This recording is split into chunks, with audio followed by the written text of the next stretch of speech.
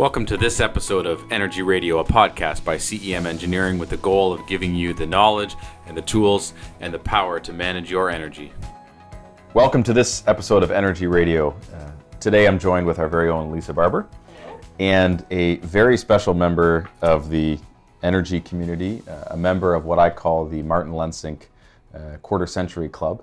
That's a group of people that Martin has known for 25 years or more, and I think Akhil Zaidi from Enbridge fits that category. So Akhil, welcome. I'm going to ask you to kind of introduce yourself, but first you have a little commercial you have to do first, right?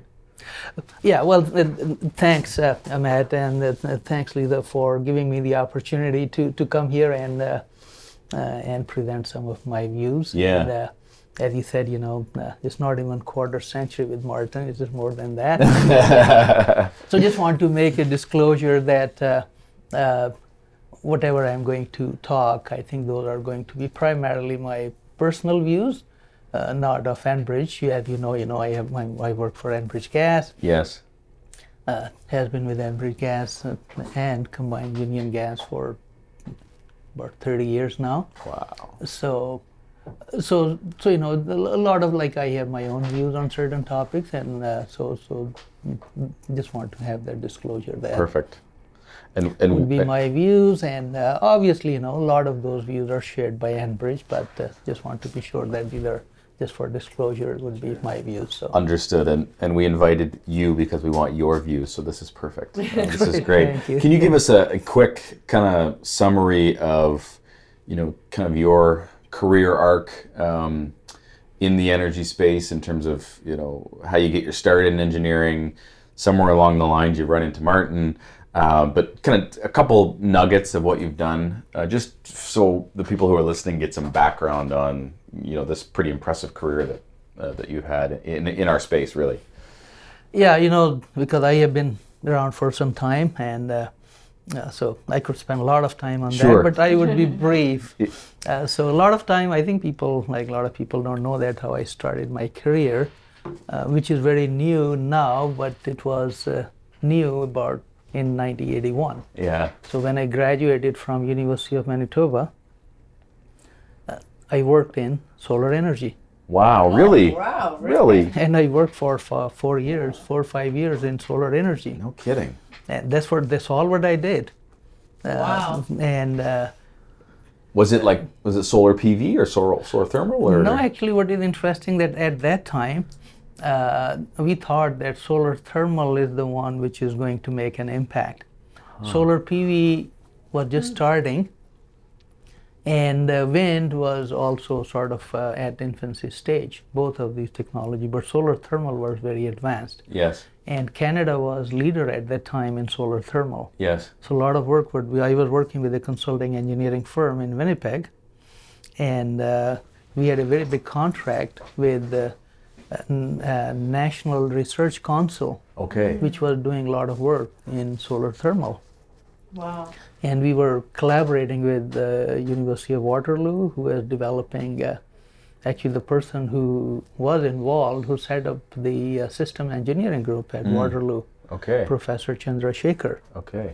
So it was a core group. We were consultants, NRC was involved, University of Waterloo. And a lot of work we were doing was feeding into Canadian contribution to International Energy Agency. Oh, really? Oh, wow. Yeah, So this so- wasn't just local. This was kind of all over the world. It was big. So, Yeah. So that's what I did for 5 years, and did a lot of exciting work. And that's where my passion, just the work I had done in heat transfer, combustion, fluid flow, Yeah. energy, really fitted very nicely. So those early years really set you on the trajectory of the rest of your career. Exactly. Is that- yeah, is that fair to say? Yeah, exactly. yeah, And yeah. Now all you the graduated excitement. with a degree from Manitoba in mechanical engineering specifically, right? Right. Yeah. So I did my master's from University of Manitoba, but I did in heat transfer and fluid flow. So that's got into, at that time it used to be also called and still called energy engineering. So it really fed nicely into my career in the energy sector. Yeah. So where do you go from the consultancy then? Then you go to yeah, Enercan? No, so what happened is then the solar industry collapsed, not only in Canada but all over the world. Yes. What happened? Our projections at that time were that the oil prices will go to $40 or $50 a barrel. What happened? The oil prices plunged to single digit. Single digits. Yeah, Wow. it went Okay. down to like about $8 or $9, and then there were changes politically also due to that. So the whole work which was being done, it just collapsed. And as you know, consulting engineers, if you don't have work, you're out. Yes. So we were 20 people at one time Yeah. working on solar, Wow. and then it dwindled down to zero. Yeah. So that's where I changed my career a little bit. Okay.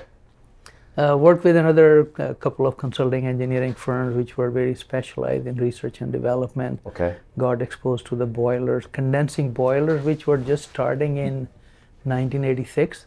Okay. So did quite a bit of work on the development of condensing boilers and the whole condensing technology. And are you working with OEMs directly then? Like. No, actually, I had been working more on the technology development side. Okay. More R&D then. Yeah, so there was a company which has got the manufacturing rights to build the condensing boiler from Canadian Gas Research Institute. So I worked with that company, Admic Controls, which was building actually condensing boiler. Okay, cool. And that led me to, which is now Enercan. Yes. That used to be at that time Energy Mines and Resources. Right. And that is going back like in 1987. Okay. And at that time, the federal government used to have regional offices in each province. And those offices were called Conservation and Renewable Energy Offices. And really? This is late 80s. that is, We're already yes, using that we nomenclature. are now looking at about the late 80s. Yeah. And so I was in the Ontario office of Enercan, let's say. Cool. And we were doing some very exciting work. We had a program was called EnerDemo. So it used to fund the demonstration of new energy efficient technologies. And that's where I met Martin. Oh, really? Oh, okay. cool. That would be sometime in 1987 or 1988. Okay. Wow. And was he was developing some technology and like only Martin can do, he came to you looking for some kind of government funding? No, so what happened is he used to work, I think, with Union Gas at that time. Yes. So he had a project either with a greenhouse or with Heinz. I'm forgetting which one. I'm pretty sure it was with a greenhouse for a CHP. Okay. Yes. That was the first one. Yes. So he approached our office for incentive and for funding. Okay. Really? So that's where I met Martin. Okay. And in did he get the money from you? It's important question. Probably he did. I can't recall now. But so He's in the building. We can check. Yeah, so he can testify. You know. That's right. That's right. What I'm saying is right or wrong. So that's where I met him. Okay. And so he had been passionate about CHP since then, and Yeah. you can see. And I had been passionate about CHP since then. Okay. So that's how, and the rest is history. So we Yeah. followed each other. That's great. So, That's a great story. Yeah. So Well, I've he known al- Martin for like 30 some years. And Lisa's heard the story many times, but he always says he fell in love with his wife in 1978, and he fell in love with Cogen in 1986, right? So 1986. So that's same when he thing. met you. That's Yeah. Wow. We met in 1987, and There you go. The rest so is our history. love affair goes through. Yeah, that's right. That's right. For CHP. Awesome. And somehow you transition then to the gas side of the Yeah. business. So what happened is in 1989. The federal government decided to shut down all these offices. And when they shut down all these offices, then I moved to the gas industry Yeah. in 1989. Okay. So just to give a quick history that right now there is only one gas utility in Ontario, Enbridge Gas Inc.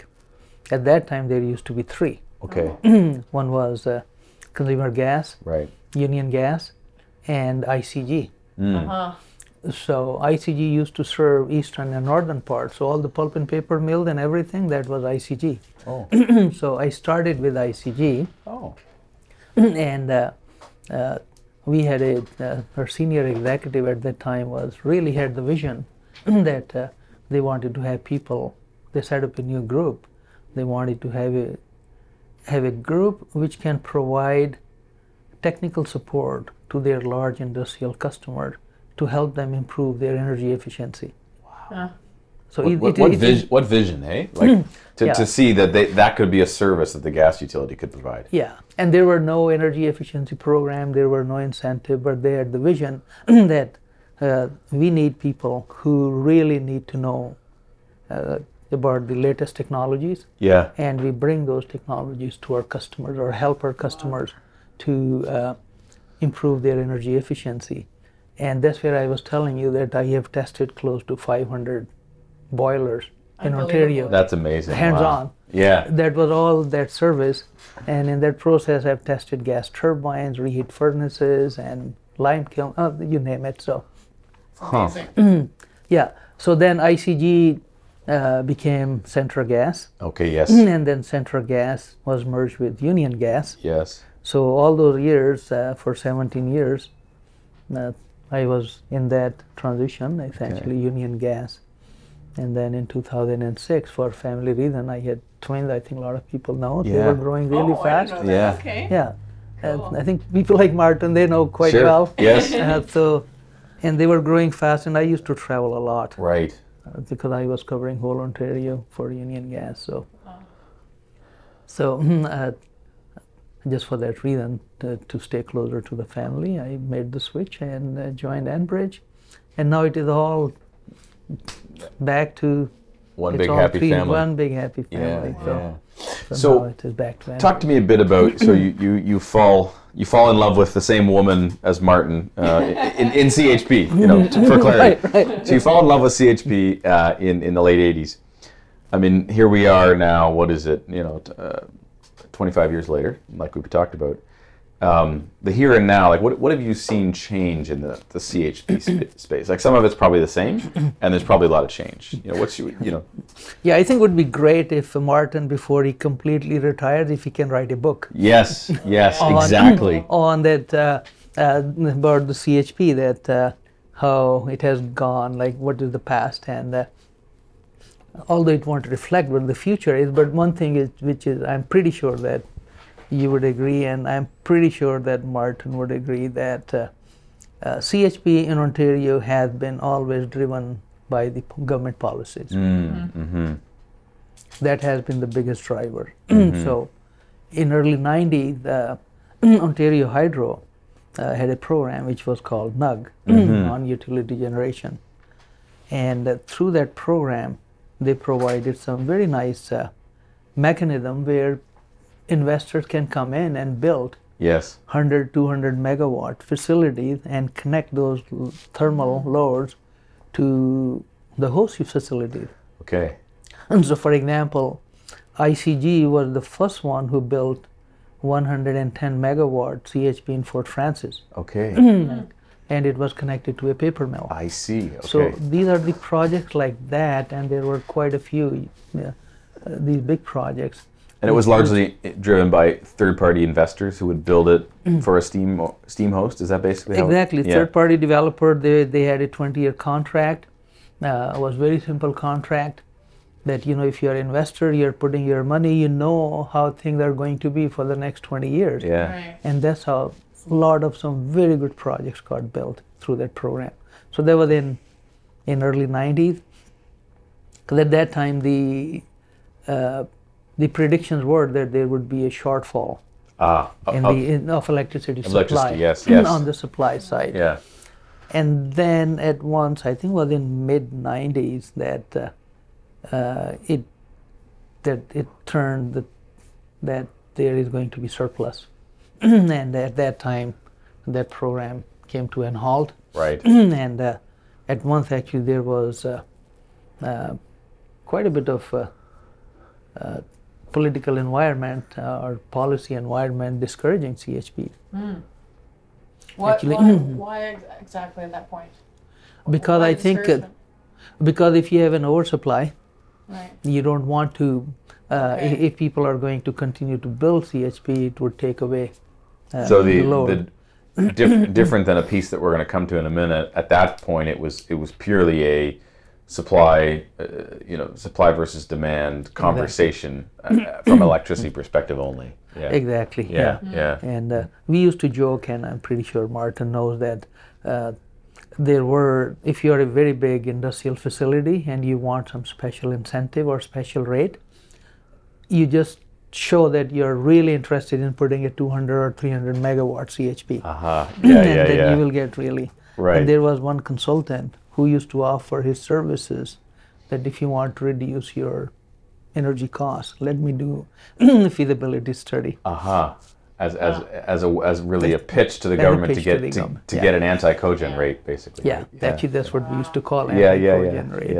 And that stayed, I think it was in late 90s.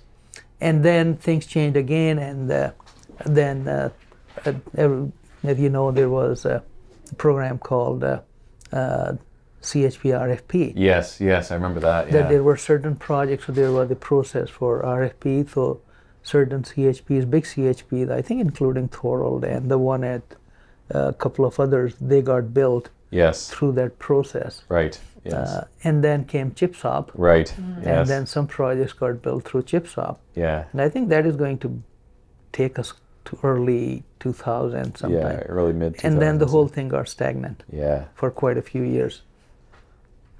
And then all the activity we saw starting 2014, 15. Yep. And that's when ISO and actually Ministry of Energy at that time, they started to treat CHP as part of their CDM strategy. Right. As energy conservation. So the moment it became part of ISO's or LDC's CDM program, that's where it really took off, because then the incentive, 40% incentive was there, and you know very well that that incentive, what it did. I think there were probably like a couple of hundred projects at least. I would say, yeah, for sure. And I mean, we're cleaning up the last kind of batch of those now, right? But even that had fits and starts. I remember when I rejoined Martin, the program had come out. It was announced. It was at that time 70% of capital was the cap. It was crazy. Yep. Mm-hmm. And then everybody's like, oh, time out, shut it down. And so at the time when I rejoined Martin in 2013, there was a moratorium on the program. Was still there, but CHP was not an eligible technology. And then so nothing had yet been built. Everything had been studied, but nothing had been built. And then I think late 2013 they lifted that, and so Polycon, the Magna plant, and Toyota were one of the first couple ones to finally, get that, and it was reduced to 40%, which is still a big chunk of change, 70%, right? That's it was, and 70% always applied to like waste energy projects, right? So, where's your perspective, Akil? You've tested all these boilers. You're clearly playing up here in your headspace in the policy, but also you have the chops to play in the technical space. What have you seen change in the CHP industry on the technology side? Are there any big? Some again has stayed the same, but what's intrigued you about how that technology has changed over the years? Yeah, so on the gas turbine side, the biggest change was the NOx. NOx used to be a big issue for gas turbine because of the high temperature. Yeah. So the low NOx technology came in, and the dry NOx, dry combustors. Yes. So that, because before that, actually, if you look at, there were a couple of projects which were done. We're using a steam injection or water injection yes. Actually, there was a cycle which was developed at that time called Cheng cycle. Yes. Just for that reason, to achieve not only the NOx but was augmentation as well. Yes. And we have one CHP system running on both. Okay. In Ontario. Oh, really? Yeah. Okay. So that was so then that changed to this dry NOx combustors. So that has been a big change. Yeah. The second one is the overall efficiency increase. Yeah. On the gas turbine side. Yeah. But there has been quite a bit on the recip engine. I mean, that's one area where the electrical output from those engines have just gone up, all the way up to like 45%. Yeah. And then the big thing which also happened is the recip engines at that time, a lot of those used to be on-site installation. Now it is all packaged. Right.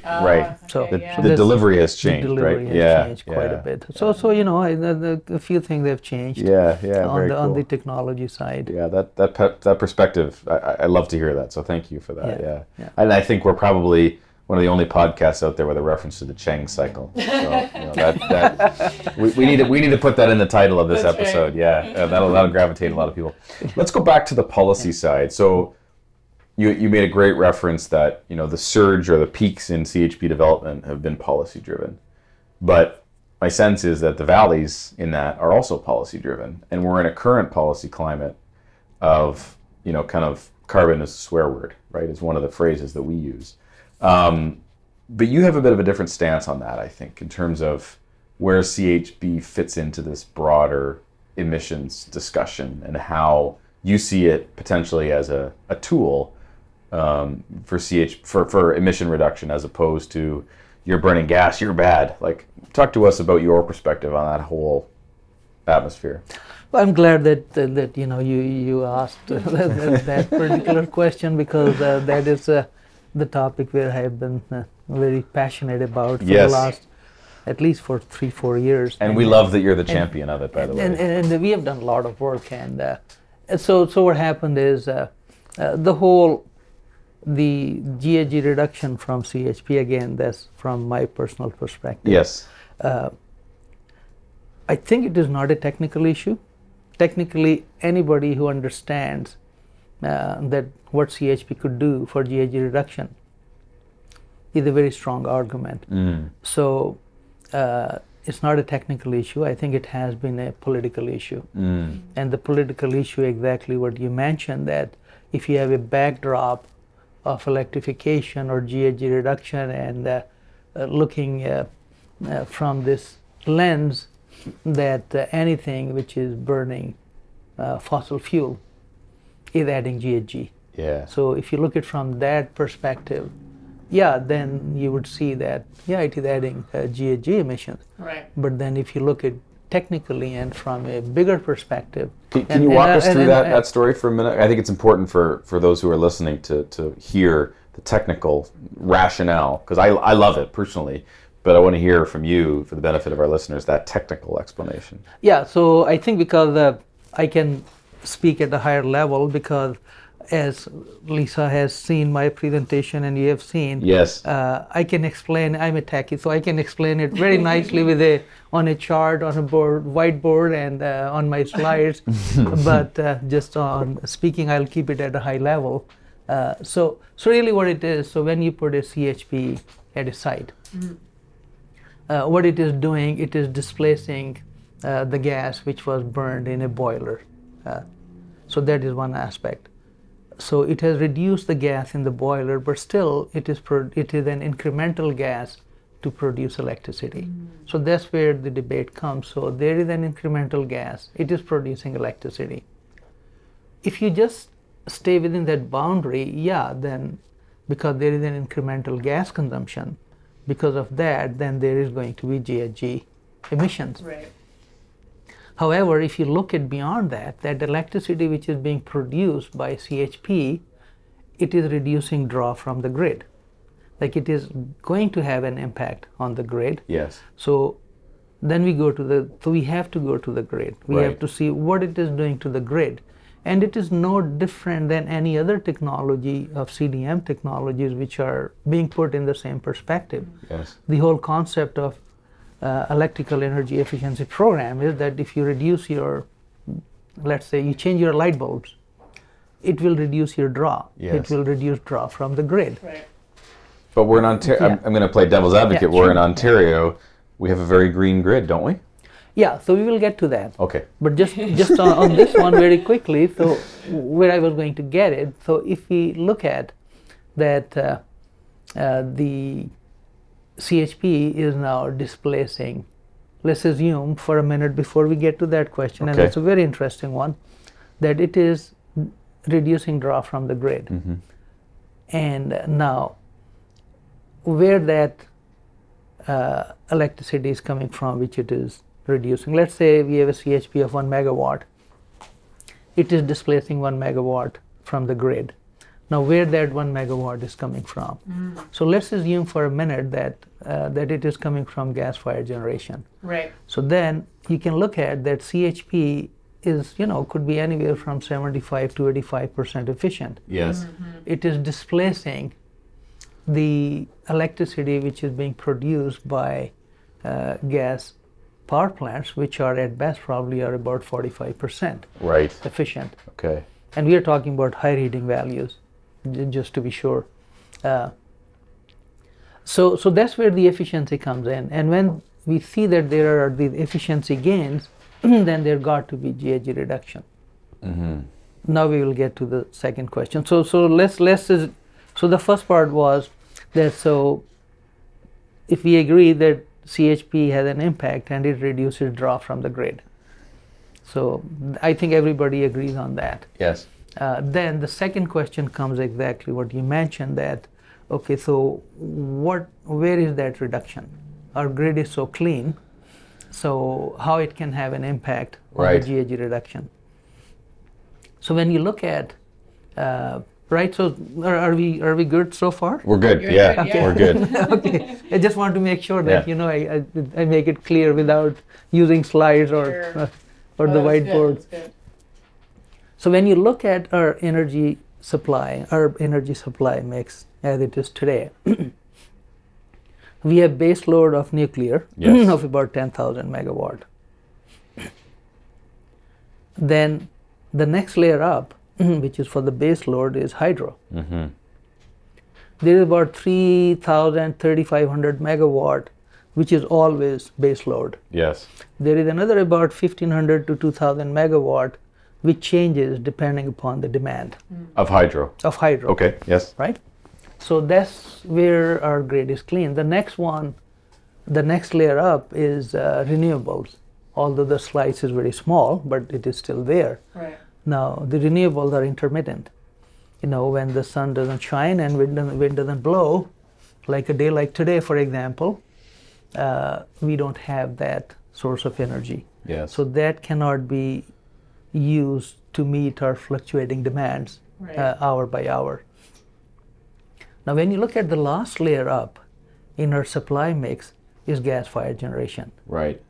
And that gas-fired generation could change anywhere from 200 megawatt to 5,500 or 6,000 megawatt, Wow. Okay. depending upon our demand. Right.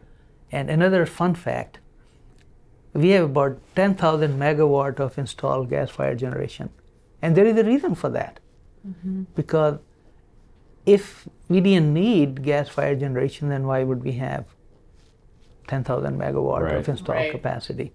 And we do go up to, let's say on a hot summer day Yeah. or on a very cold winter day, especially, we could see gas-fired plants running close to 5,000 megawatt. Yeah. Yeah.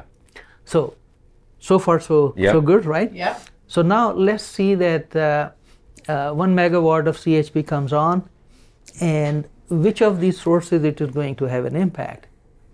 It's not going to have an impact on nuclear because that is base load, because you can't control it Right. for Right. most part. Right. It won't have any effect on most of the hydro, although Right. it would have effect on some. But the biggest effect it is going to have is on the gas-fired generation. Okay. Yeah. So now, if it is going to displace that 1 megawatt from the gas-fired generation, so now these gas plants don't need to produce that 1 megawatt Right. at 45% efficiency. Okay. That 1 megawatt is produced by CHP on site at about 75 to 85% efficiency. Gotcha. So that's where the GHG reduction comes into the Right. play. Which I guess would mean that in future, really, we're going to be looking at even greater reductions on that front then, because obviously, although Pickering has been extended, when that comes offline, if you have natural gas plants that are operating to provide us with our electricity, CHP could even provide a greater benefit at that point, right? Yeah, that's a very good point what you're raising, Lisa, because the Pickering looks like we don't know if it has been extended or not, but let's assume that it gets extended. But there is also the other nuclear fleet which is going through the refurbishment. That's right. So at any given time, like let's say 25 or something, you could have 2,000-3,000 megawatt of shortfall. Right. Now we know that renewables are picking up and they could fill that gap, but the only way it can add the resiliency and to fill that gap, our storage technology has to develop Right. to store Yes. 2,000 megawatt of, Yeah, right. of that energy, which can be used Yeah. to meet the fluctuating demands. Right. So what we can see for now that these gas plants are going to run at least at the same level, if not more. Huh. Yeah. So, and that's where the concept of this marginal Right. power comes in and marginal emission factors. Right. Okay. And that's where the concept of flexible CHP also comes in. Right. That flexible CHP can play some really important role to reduce then GHG emission, because flexible CHP could displace some of this marginal, what we call marginal power, which is the gas-fired generation, Okay. or portion of the hydro generation. Okay. So that's what we call marginal power. Okay. Okay. Yeah. Interesting. Wow. And that's where, we could have some discussion if we have time about the emission factors. Okay. But I'll let you Yeah. ask No, another question. I'm you thinking have. of a cloudy day where the solar has dropped. We don't have much solar production today. Today's a good day for cogen. I'm always thinking of marketing, and the slogan that comes to mind is "Stick your CHP when the sun don't shine." So if the Honorable Ministry of Environment and whatever they're calling themselves these days walks into this room right now, what's your, maybe it's these marginal emissions factors, but does he walk in and you say you got to change it, you're wrong? Like how do you, where do you see this? Because I think that the province has adopted a different approach, and they don't really know what they're doing from a carbon perspective, but if that person walked in today, what would you say to them? Like, how do we get that methodology adopted? Because it makes perfect sense to me. It's the right way to look at it. How do we move from here to get it as a policy framework? Yeah, so that's where I was saying, it is a political will. Yeah, right. Okay. And technically, I don't think that there is much dispute on this concept. Now, how do you prevent and how do you adopt into your policy when there is so much activity going on about electrification and non-fossil fuel generation? So I think that's where the ministry or the government really need to figure out that there is a reality on one side. Yes. That we need to keep we need to still heat the homes, and we need to keep the lights on. Yes. And keep the manufacturing going in Ontario. Yes. And we need to keep all these energy costs as low as possible. Yeah. And at the same time, we need to reduce GHG emissions. Yeah. And I think if by somehow the policymaker can accept the fact that CHP reduces GHG emissions, then it could fit into their framework, and they can start accounting for that how CHP is making an impact. And it would have brought, I think, as you know very well, that just because of this confusion about the policy, we have lost, I would say, maybe about 20 megawatt. Oh, I would agree. I mean, there's a project. I'm pointing in the wrong direction. There's Yeah. a project at Western University that Yeah. should have gone ahead. Policy killed it. I mean, there's other projects. But I know there are a couple of others. Yeah. So essentially, we have lost about $50 million investment, Yeah. Yeah. at least in Ontario, just because of that policy. So here's an interesting question that just came to me. There's a couple. If it's all a policy discussion, there's the policy of emissions reduction. So that's kind of one pitch. There's a pitch around resiliency, because I really believe strongly in that piece, and then there's a pitch around economic investment. If you pick, which one do you think is the best? Like, what should CHP as an industry lead with? If that minister walked in, do we say to him, hey, let's do the math on emissions reduction, or do we say to him, hey, we're going to provide Sunnybrook Hospital with resiliency when there's an ice storm, or hey, we're going to invest $50 million, 60% of that is private capital, or all of it's private capital. what do you see as the strongest story for CHP? I would say I think it is all. It depends. Yeah, because it depends where CHP is going to be installed. Like as you said, if it is Sunnybrook, that's where the resiliency is very important. Yes. Or let's say high-rise buildings in Toronto, for example. Yes. For the emergency plan and all that. So that would be very important for that. If you are a manufacturing facility, then you're really very interested on reducing your cost. Unless there are some industrials who are very interested not only reducing cost but reducing GHG emissions as well. Right. Because of their sustainability index. Right. So for them, those would be both factors. And so the cost, we can do the math and everybody can agree that, that's that the cost is. Where the confusion is about the GHG, what are the GHG, are these GHG reduction or these are addition? That's where the government could play a very important role. At least having some direction for the industry, saying that these are the emission factors one needs to use, and then leave it up to the industry. Interesting.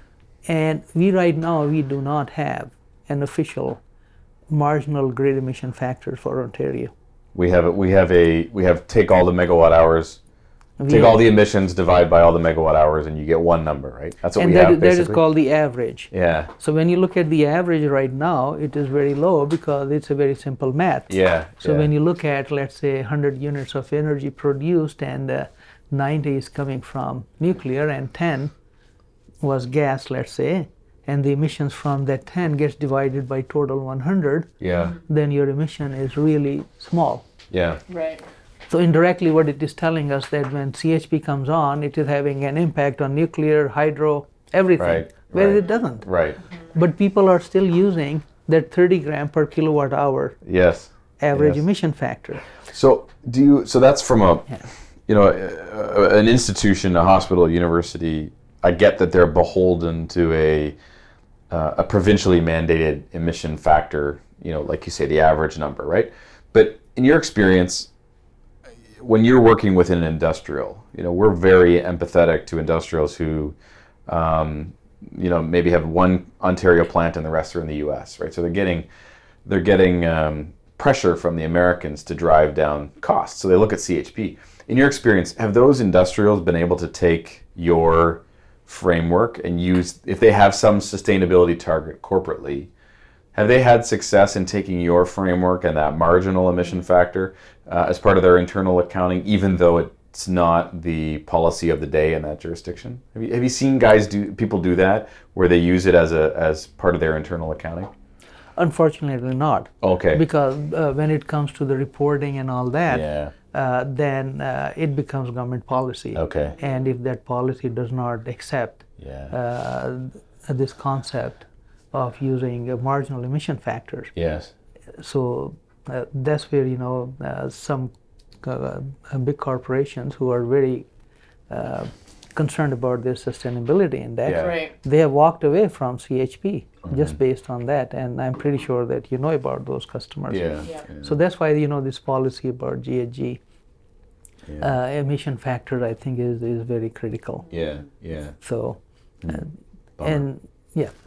well, and it's driving the market to, there's a lot of people now who are, instead of CHP, they're going to a less efficient technology in simple cycle, right? We've done a bunch of projects where, it's a simple cycle gas engine at, 30% electrical efficiency, right? HHV, or 35 at best. Right. So because of the policy framework, we're actually going in some ways the other way, right? Because we're seeing, peaker plants go in industrial sites for GA mitigation. Right? Exactly. Yeah. So when you look at it, that what GA is doing to CHP, and for GA, if some people are installing simple cycle, for example, so now you're adding emissions, and so it is all very convoluted now.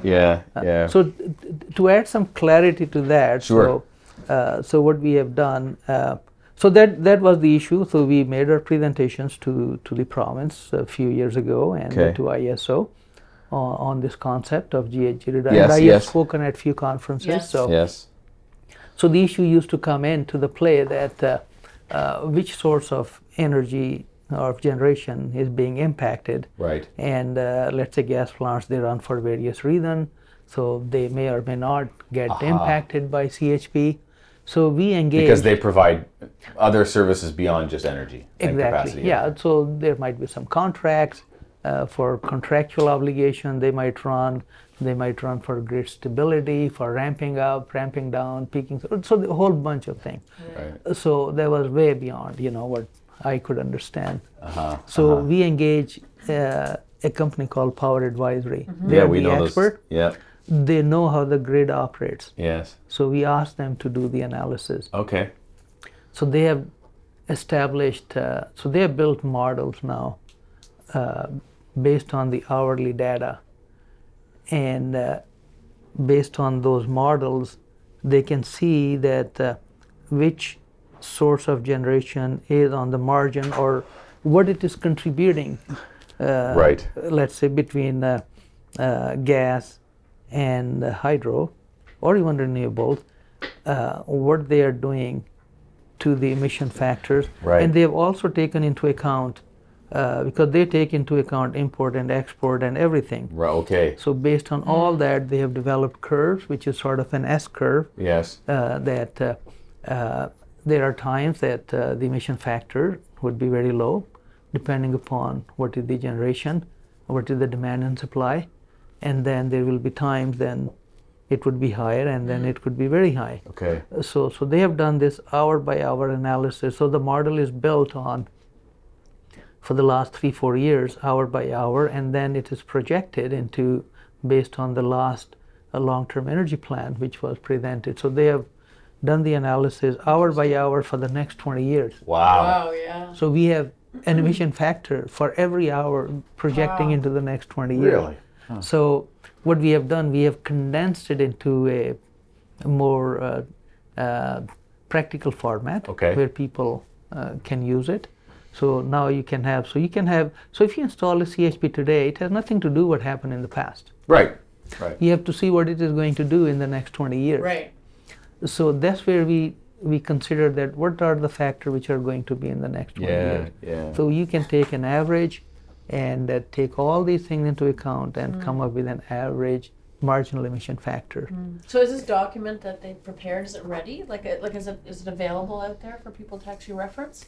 Yeah, so that's a very good question and very timely, because so the document is it's ready, but we are just going through the final draft, and so in the next few weeks that the document is going to be available for public consumption. Really? And is that a document that comes from Enbridge? Like, did Enbridge fund this work?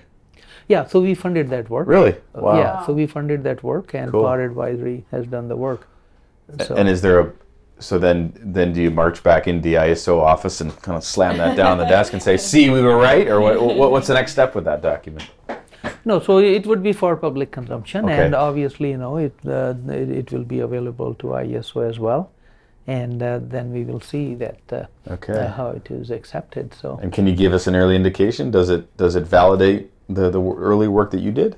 Yeah. So we have been using those marginal emission factors for a lot of our CHP analysis, and for quite a few clients, not our clients, but our customers. Yeah, sure. And some consultants who have come to us and they have said, okay, so what if? Right. And then what is very interesting, so we have done so many scenario or different sizes of CHP and different scenario. And if there is a well-designed CHP system, which we all promote, we don't want to see CHP system going at 50% efficiency or 60%. Correct. If you have a CHP system which is very well designed, let's say anywhere from 70 plus efficiency, and if you use the marginal emission factor, then CHP is always going to reduce GHG emission. Okay. Wow. Yeah. Wow. Or at the minimum, it is not going to add any GHG emissions. Right. So we have Very done cool. the analysis for residential, commercial, industrial. Really? And we right now, we are looking at using those factors. We have put together a case to change or at least present it to the building officials for SB 10. Oh, Cool. Because what they're doing in SB 10, they used to use marginal emission factor, they change it to average emission factor. And if you use that average emission factor for new construction, you cannot put CHP in any new building. Okay. So we have engaged another consultant, Sustainable Building Canada, Yes. and there is another consultant who has done Power Gen Sys, Vito, who has done very extensive analysis, hour by hour. Yes. I know Vito. Yeah. So we have put together all that case, which is going to be presented to building officials. That's excellent. And let's see where it goes. Wow. And we are demonstrating, we have used 5 examples, that in every example, if it is a well-designed CHP, and that's what we promote. We don't want to have a less efficient CHP. Right. Then CHP will always have an impact on GHG reduction. Now, when we talk about a well-designed CHP, and we're kind of getting into the bug dust, but I'm okay with that. Does that, so the knock we always had as, folks who, love a good gas turbine job, we always took issue with the ISO approach that never counted the duct burner's efficiency into an efficiency calculation. They always drew the box and they kept the duct burner out of it. Do you guys look at that, like when you're saying an efficient, from an emissions intensity perspective, you have to draw you're going to get more efficient steam in, if you're putting in a duct burner, right? Like, does that factor into your calculations? It has to, because when you look at duct burner is the most efficient combustion you can have. Yeah. It is 100% on low heating value. Low heating value, yeah. I mean, it's that simple. Yeah. Really. You cannot have more efficient combustion than duct burner. Yeah. So you have to take into account, because what it is doing, it is improving. When you draw the box, you're looking at how much energy is going in and how much energy is coming out. It is that simple, really. Yeah. So you have to take that into account, and the moment you take that into account, then the efficiency of a gas turbine with HRSG, it goes up. It goes into like 70s. Definitely. If you don't, then it stays below 70. Right. And that is just inherent of the way gas turbine works. Right. There is nothing you can do. It is a mass machine. Right. That's right. You just have huge amount of exhaust coming out, unless you. And then we have done projects where we have condensing economizer to recover even that much energy. So you can bring.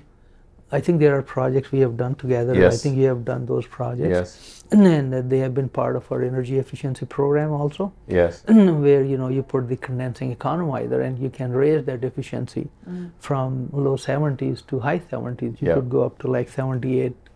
I think the highest I saw was close to 80%. Wow. On an HHV basis. Yeah, because what you're doing the moment, so now you have huge amount of energy which is being exhausted. Right. If you can condense and recover all that latent heat, you're recovering huge amount of energy. Totally. So cool. So if you take all these into account, it would, based on the emission factors, marginal emission factor. Cool. Most of the gas turbine jobs will have an impact on the GHG reduction. So the overarching theme is let's get the emissions factor on a marginal basis. Let's get the policymakers to subscribe to it, and let's turn down the big inefficient combined cycle plants, or even the CHPs or the simple cycle plants out there. Let's turn those down. Basically, is in short, that's the story. Yeah, I mean that's where CHP can play a really very important role. Right. And that's before we start talking about resiliency, right? Yeah. If you have a dark, day and it's not windy, but you have a hospital that needs power, the gas line's always going to be there, right? Exactly. So, yeah. Good. Yeah. Let's maybe pivot away from CHP for a minute and stand here looking ahead. What else do you see on the horizon for new technologies in our space? I mean, maybe this rolls into electrification, but where do you see kind of the market going if you have an Akhil Zaidi crystal ball? What excites you about what's coming down the pipe?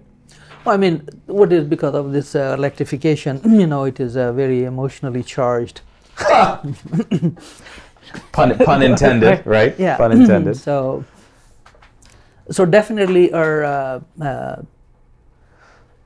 the supply mix would change. I mean, there is no doubt. Yeah. So there is just so much exciting work which is going on, like from our Enbridge perspective, not only Enbridge, the whole gas industry Okay. is really doing a lot of work to see that how we can decarbonize our fuel. Yeah. Yeah. And we have so much assets, so big storage, what you can call, Right. thousands of miles of pipeline. Yeah. How we can make sure that they are fully utilized. So there's a lot of work going on in renewable natural gas. Right. That we are trying to see that how we can fill those pipes Right. together with natural gas. We can add an RNG Yeah. and increase the amount of RNG to decarbonize. What's needed for from your perspective? What's needed for further increase of RNG? There's a couple in the province, but for increased gas RNG injection into your infrastructure, what's needed to spur Yeah, so that? I think that's where I'll go out of my comfort zone. Okay, I may say okay. something which may not make Yeah. sense, but at a high level. Is it I a think policy thing again? It's Yeah. it is a policy. It's a framework Yeah. that we all know that the cost of RNG is much higher than the cost of Right. natural gas. Right. Right. So, for the market to develop to accept that higher cost, there got to be a policy in yeah. place. Yeah. Okay. So once you have that in place, so that will create the market, Yeah. Yeah. Yeah. and then there will be supply that where this RNG is going to come from. Right. That is a secondary issue. And I know you mentioned, Dave Tykerobe, we're going to have him on soon, and this is his bailiwick, but hydrogen fits into that piece too in terms of leveraging your existing infrastructure. Does it not? Exactly. Yeah. Yeah. So hydrogen. So Enbridge is doing one work where we have power to gas Yeah. facility, which Dave Tykerobe probably was He's very, mentioned it very once or well twice. engaged. Yeah. Yeah. So Yeah. it produces hydrogen, Yeah. and so we are looking at that how we can start injecting that hydrogen into our supply mix. Yeah. Interesting. You mentioned electrification being a charged topic. To me, I step back and I say, okay, electric vehicles, that's going to happen. There's some stuff that, we may get to a point where we're doing a lot of, maybe residential electric heating, but I think there are some people who extrapolate the whole way and say electricity, everything. I mean, where do you see, because we burn a lot of gas and a lot of boilers for a lot of process heat and a lot of, like, there's some middle ground where we're going to end up, but that whole, converting to electric boilers particularly in an Ontario framework, do you see that happening, or is that a kind of crazy dream? Yeah. So I hope that before people start investing into electric boilers, that they keep into consideration a couple of things. Okay. and then the policymakers, who are looking towards electrification, also look at rationally that is it possible? I mean, what is doable? I mean, all of us, as I said, I started my career in renewable, and I have been working all my life. I have worked in energy efficiency, Yeah. which essentially reduces GHG emissions. Yeah. So the goal has been, how we can make things cleaner and cleaner. So, but I also, at my, spending so much time in the industry, I have become a little bit realistic as well. That so we have ambition, which is great, but then realistically, what we can do. Right. So just to give you an example about electrification, when you look at, and especially makes perfect sense for EV, I mean transportation, about 45 or big percent of our GHG emissions come from transportation sector. Right. Yeah. So that is the one, what we need to address. But when it comes to resistance heating or producing steam Yeah. from electric boilers, Yeah. that's where we need to keep in perspective that where that huge amount of electricity will come from. Right.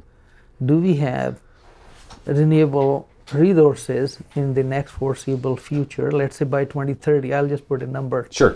Do we have by 2030 sources of electric supply which would provide clean or non-emitting energy? Right. I would say probably not, Right. for a very simple fact, and that's a fact, that when we look at our peak on the electric grid is about 24,000 megawatt, right? Yeah, yeah. I mean, that's what we peak at. If we were to, and if you look at on the gas side, on a very cold day, our system would peak, if you convert it into the same units, it would peak at about 85,000 megawatt. So if you convert everything to electricity and take into account the efficiency factor, and unfortunately what happened is, I'm talking about the air source heat pumps Yes. that people talk about, that they have very high COP, so really there is no one-to-one comparison. Unfortunately what happens is, on the coldest day, when that's how you design your system, those heat pumps, most of them, they just run as a resistance heater because the COP goes to 1. Right, right. So they are just working like a resistance heating. So essentially, to meet that demand, where will you get 85,000 megawatt? And I don't see that between now and 2030, we can build 85,000 or let's say another 60,000 megawatt right. of electricity generation. Okay. So I think that's the perspective Yeah, that's great perspective. industry needs to keep in view, that if you start investing in these boilers and start converting your heating system, Yeah. what impact it would have. So unintentionally what might happen is, they want to do it for good cause, but then if all that is coming from 45% gas-fired power plants, and then you take into account 5% line losses, now you have about 40%. Right. Whereas gas-fired boilers, Boilers. they're like 85 Yeah. in that range. So I think those are the facts people need to keep in mind. And the other part is, when you buy a boiler, it lasts for 40, 50 years, 30 years. And they're expensive. And they're very expensive to maintain. And so we need to keep all these things into perspective before we need to use the energy where it makes sense from cost and from the emissions perspective. That's really, you're really helping us focus on the forest when a lot of us get lost in the trees. That 24 versus 85, that's just massive. Yeah. That's massive. Yeah. When I walked in before we started, you and Martin were talking about flameless combustion boilers. Talk to us a bit about that. Yeah, so as I was saying, I mean, that whole topic of flameless combustion is very technical. Yes. And sort of a little bit beyond, although I have done a lot of work in combustion. But to explain that how it works, it's quite complex, so I think I'll keep it at a very high level. Okay. And so as the word says, flameless, so you have combustion has no flame. Yeah. So to see that, you have to see what creates flame. How do we see the color and shape of the flame? So that all comes that how the air-fuel mixture gets ignited and how the flame gets anchored at the burner. So that's how we see the flame. Okay. Because the flame is anchored to the burner, right? Yes, yes. So with the flameless combustion, really the flame is not anchored. So what happened is, there is a lot of air fuel comes in, it gets recirculated internally closer to the burner, and it gets preheated to very high temperatures. So what happened is, in a normal combustion, that flame has adiabatic temperature of, let's say, 34 or 3600 degrees F. Yes. And right away it gets to that temperature, gets burnt, and we see the flame. Interesting. Yes. In this one, the air-fuel ratio gets recirculated, and it gets preheated, and when it is at a very high temperature, then it moves along the chamber. Yes. And at a very high temperature, when it is moving along the temperature, and that's where it combusts. So when it is at a high temperature and it is combusting, it would combust at, so the flame temperature would be much lower than 34 or 3600 degrees. So is there more oxygen, more air than in the combustion process in general? No, it would be the same. Okay. It is just that before it burns, it gets preheated at a very high temperatures. And then when it burns further along the way, the flame is not anchored, you don't see the flame. And then it is just burning. Very cool. Further down. What's the advantage? Is it energy efficiency? Is it emissions? Like, why do people sounds complicated. Why would people go? What's the advantage? The whole technology got developed based on NOx reduction. Okay. Because what happened is there is a very direct correlation between NOx and the flame temperature. Right. If the flame temperature is high, NOx will Knox be goes high. up. Yeah. So if you can reduce that flame temperature, the NOx will drop. So in this case, the flame temperature is low, Yeah. and so really the driving force for this flameless combustion, which is also called FLOX, was the NOx reduction. Okay.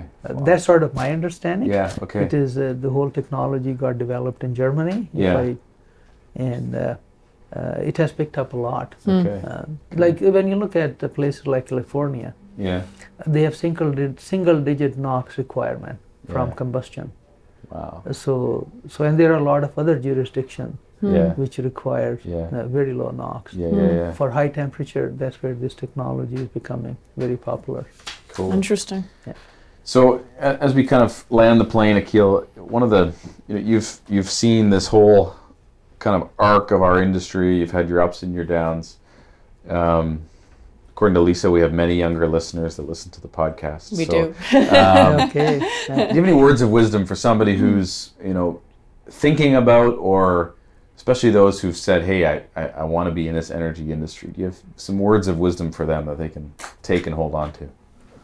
Yeah, I think I see myself in the same position like young listener would be in let's say in 1981. Sure. For me, what was so exciting at that time was working in the solar energy. It Okay. was just so exciting, Okay. and that built my passion. Yes. So we are sort of in the same time frame right now, that the whole energy sector, the energy supply, the sources of energy, the GHG, it is so exciting. There's so many technologies which are coming into the play. Yeah. Way Right. more than they were in just, at that time was just the solar energy, nothing else. Right. Now you're looking at RNG, you're looking at electric vehicle, you're looking at hydrogen, you're looking at the whole decarbonizing and Right. and the CO2 capture technology. I mean, there are just so many technologies. So it is going to be even more and more exciting. So if Yeah. I was 35 or 40 years ago in that field, which some of the listeners would be, very exciting. Okay. So many opportunities. Yeah. The most important thing would be, I think they need to see, or if I was able to see at the time, the passion. That what do you have passion for, Yeah. and then yeah. just go with your passion. Cool. But the opportunities are just tremendous. Yeah. Yeah. Yeah. Yeah, and sometimes it takes a couple. You got to try a couple things to figure out what your passion is, right? Exactly. Like you don't necessarily know it intuitively. You have to say, you have to try it. Say, I don't like that. Try something else. Oh, I like that. That Exactly, kinda- yeah. Cool. Yeah. Excellent. Well, Akhil, thank you so much. This has Yeah, been a it's been real great. pleasure for us. I am smarter for it. That's very clear. Oh yeah, no, I learned a lot today too. And so we appreciate you coming down here, and you're a friend of the family, so to speak, of CEM. So thank you very much, and we look forward to continuing to work with you and doing more great projects. So thank you very much. Yeah, thank you, Akil.